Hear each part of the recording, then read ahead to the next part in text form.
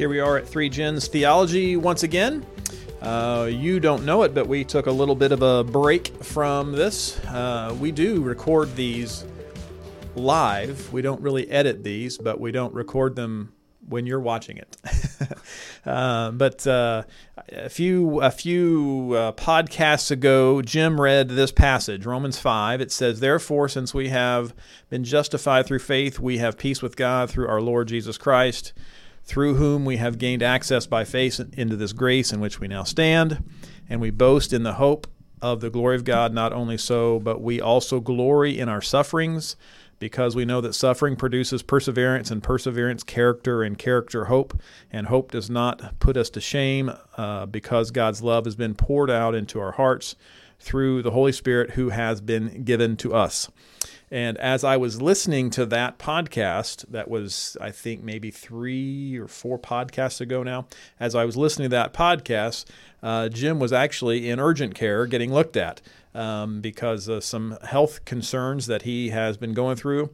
And so it was an interesting combo there of him talking about enduring suffering and seeing how that it is actually something that is good. And, so he was saying it in the podcast, and then it was being put to the test in his life. So I both want to say I would encourage you to pray for Jim. He's got he's had for years ongoing pains, chronic things that are troublesome and painful and reoccurring, and all those words that you can come up with. He's got them. And so he has lived through those things, but has had some more recent added troubles that are ongoing pains and things. But what happens is he actually lives out this character and hope that supersede. I talk about that with the church, that their life can be a mess, but we choose to look above that, because what God has done supersedes that. And it's easy for me to say that from a pulpit or to say that on a podcast, but what happens is when you live it in life, it is still true that you do find that the hope you find in Jesus Christ supersedes the trouble of life. And so it's not that life isn't troublesome and there aren't hard things. It is that the truth of who Christ is and what he's done does supersede those things. And that hope does win because the love of God has been poured out in our hearts through the Holy Spirit. So we're talking about the Holy Spirit who has been poured out into our lives. But I just want to encourage you to pray for Jim over and over again if you can. And then also just to say that while we sit here and we chat about theological truths, I want you to know it's not something that is a mental thing, an academic study. It is those things, but it is much more. We believe that Jesus Christ is true and real, that the Scriptures are the foundation of life, and that actually we boast in the hope of the glory of God, as Romans 5 says. So I got to experience that funny mix of hearing Jim read Romans 5 in our podcast while he was in the urgent care, living it. Yeah, right. So anyway, I wanted to share that today, and just to encourage you to pray for his health. As far as I know, nothing that he has is terminal stuff, but it is chronic, multiplied chronic pain, and it's been ongoing for years, and over recent years has been multiplied things. So multiples of chronic pain that he's been going through. Right? And so I encourage you to pray for him. So let's pray. Father, we come before you. Thank you for this time. We do bring Jim before you, Lord. Certainly we have before. We continue to pray, and yet you've seen fit to allow these things in his life. You have carried him along, and your Spirit has been poured out in his heart, and you have helped him to see that you're your grace supersedes these physical concerns. But we do pray, Lord, is our desire for that healing to come, of course. And you're able, we know it, and yet you've seen fit to allow this. We pray that you'd give wisdom, you'd give direction, and these things. Lord, we pray that today, as we speak of your Spirit, help us to do so accurately, and that we would speak in a way that amplifies your greatness and shows the truth of who you are. Thank you for this time. In Christ's name, amen. Amen. Amen. Thank you, Dan. Yep. Thanks for what you said as well. It is wonderful to have the experience of the power of Christ literally tabernacling upon me, being in the sphere of his protection, his grace, and his strength. Now imagine that you received a beautiful gift, and the giver of the gift took the time to carefully explain how the gift was to be used. Suppose then that you decided to ignore everything that you were told and try to do it yourself. Come up with your own way of trying to use this, and in the process abuse it, misuse it, and create all kinds of confusion.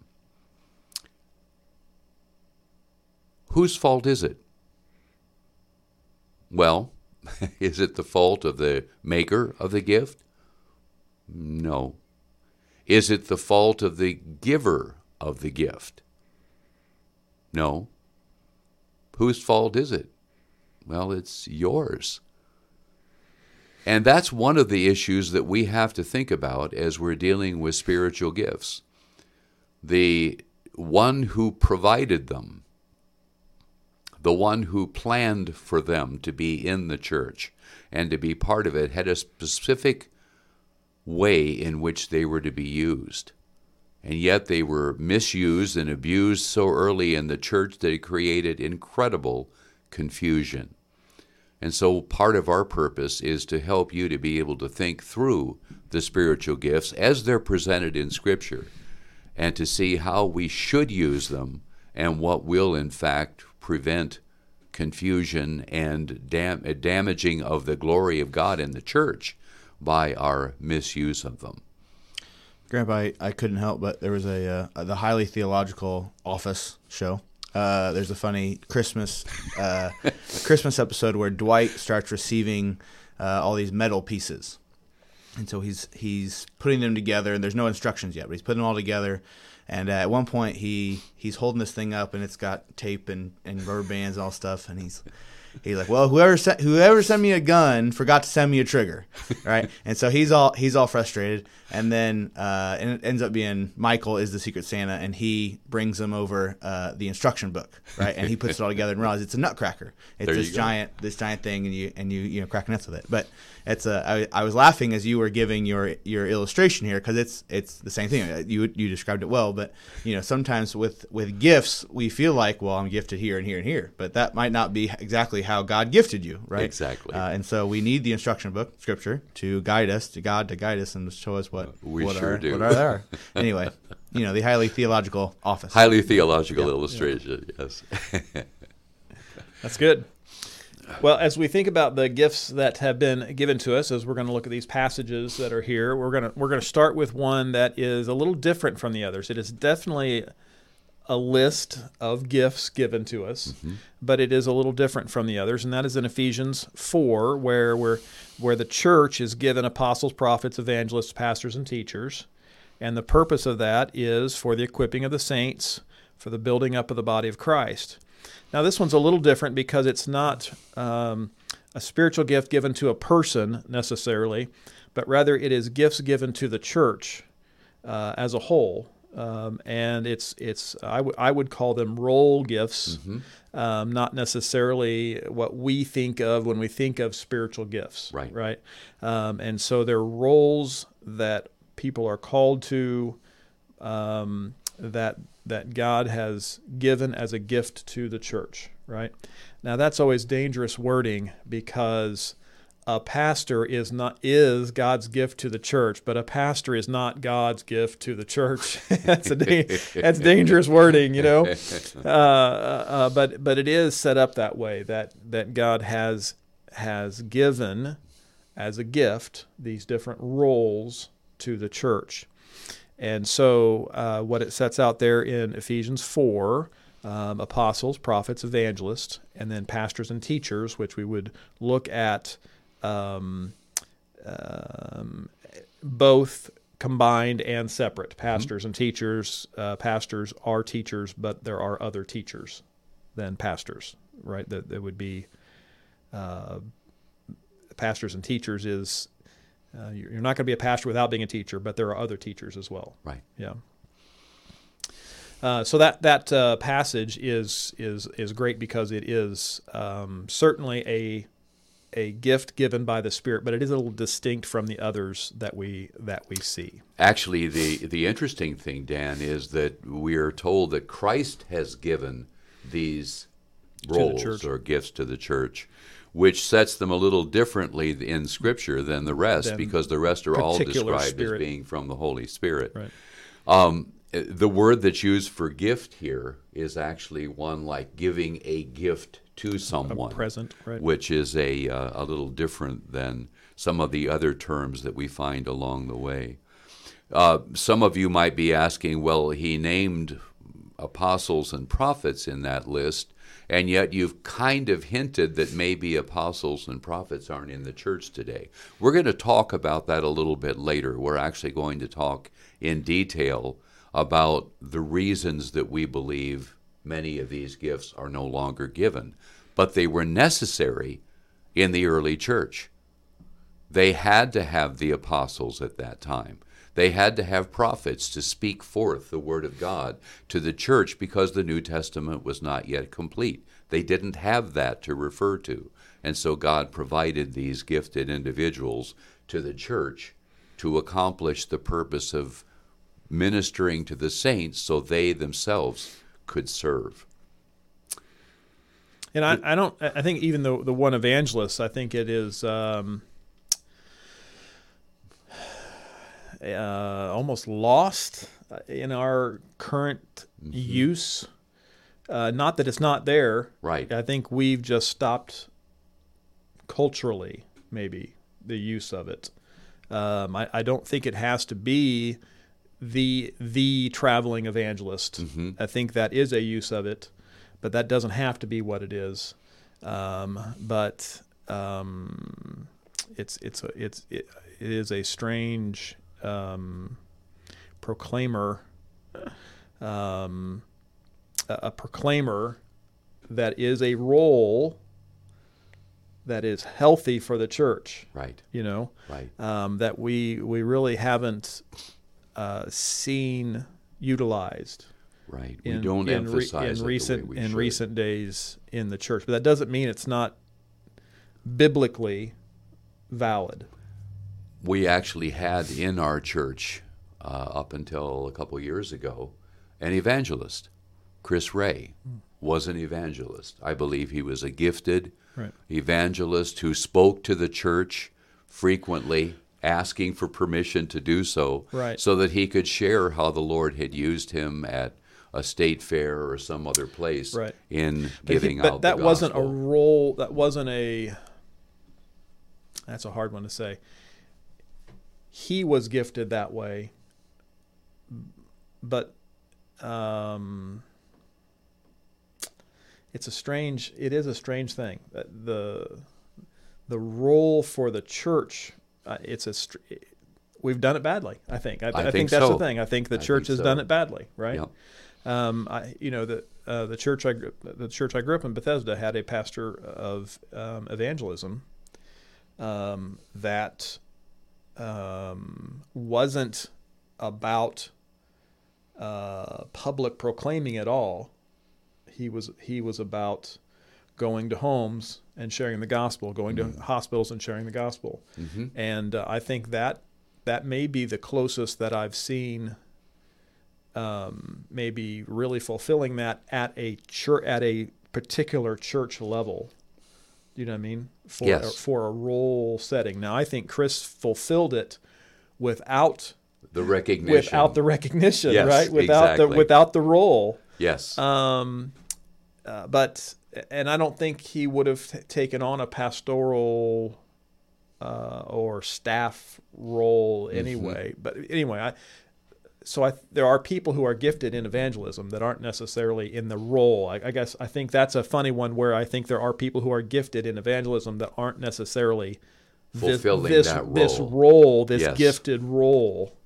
But don't you think, Dan, that we're struggling with this because of the fact that the church has stumbled in this area? Oh, yeah. We haven't taken advantage of what God has intended the evangelist to do. If you have an evangelist, an individual in the church who's definitely gifted that way, who could encourage the church to evangelize, demonstrate how it's done, disciple people in evangelism, we would recognize that as a role, an active role in the life of the church. But generally, that's not done. One of those things, even what you're saying, I don't think typically those who would fill that role of the evangelist are necessarily great at discipling others to to do it. So I think that's one of those areas of failure is they're busy doing it, and somebody's going to have to come along and learn it Exactly. from them doing it. Almost like a tradesman. Right. But I do think there's something of control. I think the idea of apostle prophet in the time when it was used was an area of authority and control. It makes sense. Pastors, teachers, there's an area of authority control where it makes sense. Hierarchically. You're right. You're right. In a hierarchy, where does evangelist fit in that hierarchy, right? And how does it fit on an org chart, which is weird to say about a church, you know what I mean? But Highly biblical. right. But it is. It's fumbly in that way, but it's here. It's biblical that an evangelist is given as a role gift Within the church. within the church. Yes. Right. Yes. Yeah. And so it's not only underused, it's abused, and we need to think more biblically about what it means that we have. Right. So I personally believe that is an area that is a spiritual gift as we think of it as a spiritual gift in individuals, that some are gifted in evangelism, whether it is more public or more direct. But I don't think that's what this passage is talking about. I think this passage is including it in the role ideas, and that's been kind of ugly, I think, throughout the church time. But it is certainly ugly now, how it's used. It's definitely misused or not used. I do think let's put it that the way. idea of traveling evangelist has been valuable within the church. But I think most of them have become traveling preachers, traveling teachers, maybe, more so than traveling evangelists.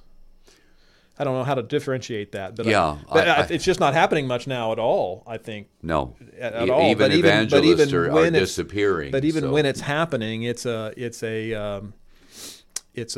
Revelation conference. It's a it's a teaching But conference. if the evangelist, and some evangelists in the past did this very well, if the evangelist is not considered to be the person who is brought in so that we can bring in friends and relatives and he will preach them to Christ, but if the idea is that the evangelist coming is preparing the people of the church themselves to do evangelism. Exactly. Yep. That would seem to be a very effective role. The role gifts are church. given for the building up of the body of Christ, the equipping of the saints, for the building up of the body of Christ, right? Not so much that the church is a hospital for people to come and get fixed, but for us to be prepared to go out with the gospel. Right. Right? That's right. It is good to bring people here to hear the gospel, that's for sure. But that's not the main point of it. Right. Right. Dad, I think you've done I had a question, and then I think you kind of answered it, but I'll go ahead and ask it just in case others are thinking it. So the way you've kind of defined it, obviously we look at pastor-teacher, and we would see now and when this was written, we would see a pastor-teacher given to each church, that each church would basically have a pastor-teacher. We would see that apostles, prophets are not in a church hierarchy, but in a global church hierarchy. Mm-hmm. The way you've kind of communicated about evangelists almost sounds like you're saying that when Ephesians was written, that there would be an evangelist for each church. Is that what you're saying, or? No, I think this. I guess I think in the order you see this, it gets more personal as it goes, more individual as it goes, so I think evangelists would be more local than apostles in this list, but not necessarily individual church. Okay. Since we do see some of the apostles, or some of the deacons, for example, witnessing very effectively. They're doing the work of the evangelist. In fact, that's what Timothy was commanded to do the work of an evangelist. Right. But we don't really have enough information from the book of Acts, for example, to know whether there was a specific office of evangelist in local churches. Right. We have to remember that this list includes the apostles, who you emphasized rightly were not directly related to the local church, except they were involved in helping to start them, and they were above and ministering to them. If that's true, then as we recognize these gifts being given to the body of Christ, as individual churches formed, the question that's left then is, were there offices within each of those young local churches that you would refer to as the evangelist of the church, the one who gave out the evangel, the gospel? And I think, to be clear, the whether there's a evangelist in each church or not, it is not the defining thing of our entire theology here. It was more of a side question. Yeah. To get caught up in the weeds on this. At some point, we're going to get point. to church government in our theological thing. But I'm very flexible in my church government thought. I know different people have it must be this way and it must be that way. Right. I think there could be a pastor over multiple churches. I think there could be multiple pastors over a church, but I'm not necessarily for a multiple elders run church. But I'm not going to war against it either. Do you know what I mean? I'm pretty flexible on that. I think God has called. He has called people to serve in these roles for the church. Now, how many of them are at a church? Okay. You know what I mean? Okay. Pastor Willis and I served as co-pastors for a time. And in that sense, we were a multi-elder church. Mm-hmm. But I didn't view us as a multi-elder church. We were just two men who were called as pastors that served together, So honestly, we're still a multi-elder church because you're a pastor. Do you know what I mean? There's no doubt you're a pastor. So even though I'm a senior and you're a youth, okay, we're still multi-elder. You know what I mean? Right. So, so I'm much more flexible in what I think is biblical. What the Bible allows for in government is I think much more flexible in. And I think there are a few things that are clear, and the way those apply, I think are that's just if you get to what does it mean for evangelists, I think there could be 7 in a church, and I think there could be 1 for an entire area. Mm-hmm. You know what I mean? I think it's as far as the role. You know what I mean? The role. So and there you go. Going back to your comment about the weeds, Si, I'm sure that there are people who are very confused about what evangelists are, what they're about, what they're doing, And so it's really helpful for us to take a few minutes, I think, to talk about that, even if the result is that we come off a little bit unclear as to exactly what we believe the place of the evangelist is in the church today. Right. So moving on, one of the most important and certainly the longest passage dealing with spiritual gifts is that of 1 Corinthians 12, 13, and 14. This church comes to mind when I do an illustration like the one I did at the start of our podcast today, because Paul was very concerned about the way in which the spiritual gifts were being used and misused and abused in the church at Corinth. And if Paul was concerned, it was because God was concerned about the way this was happening. And so a lot of space was taken in this letter to the Corinthians to deal with the issue of gifts.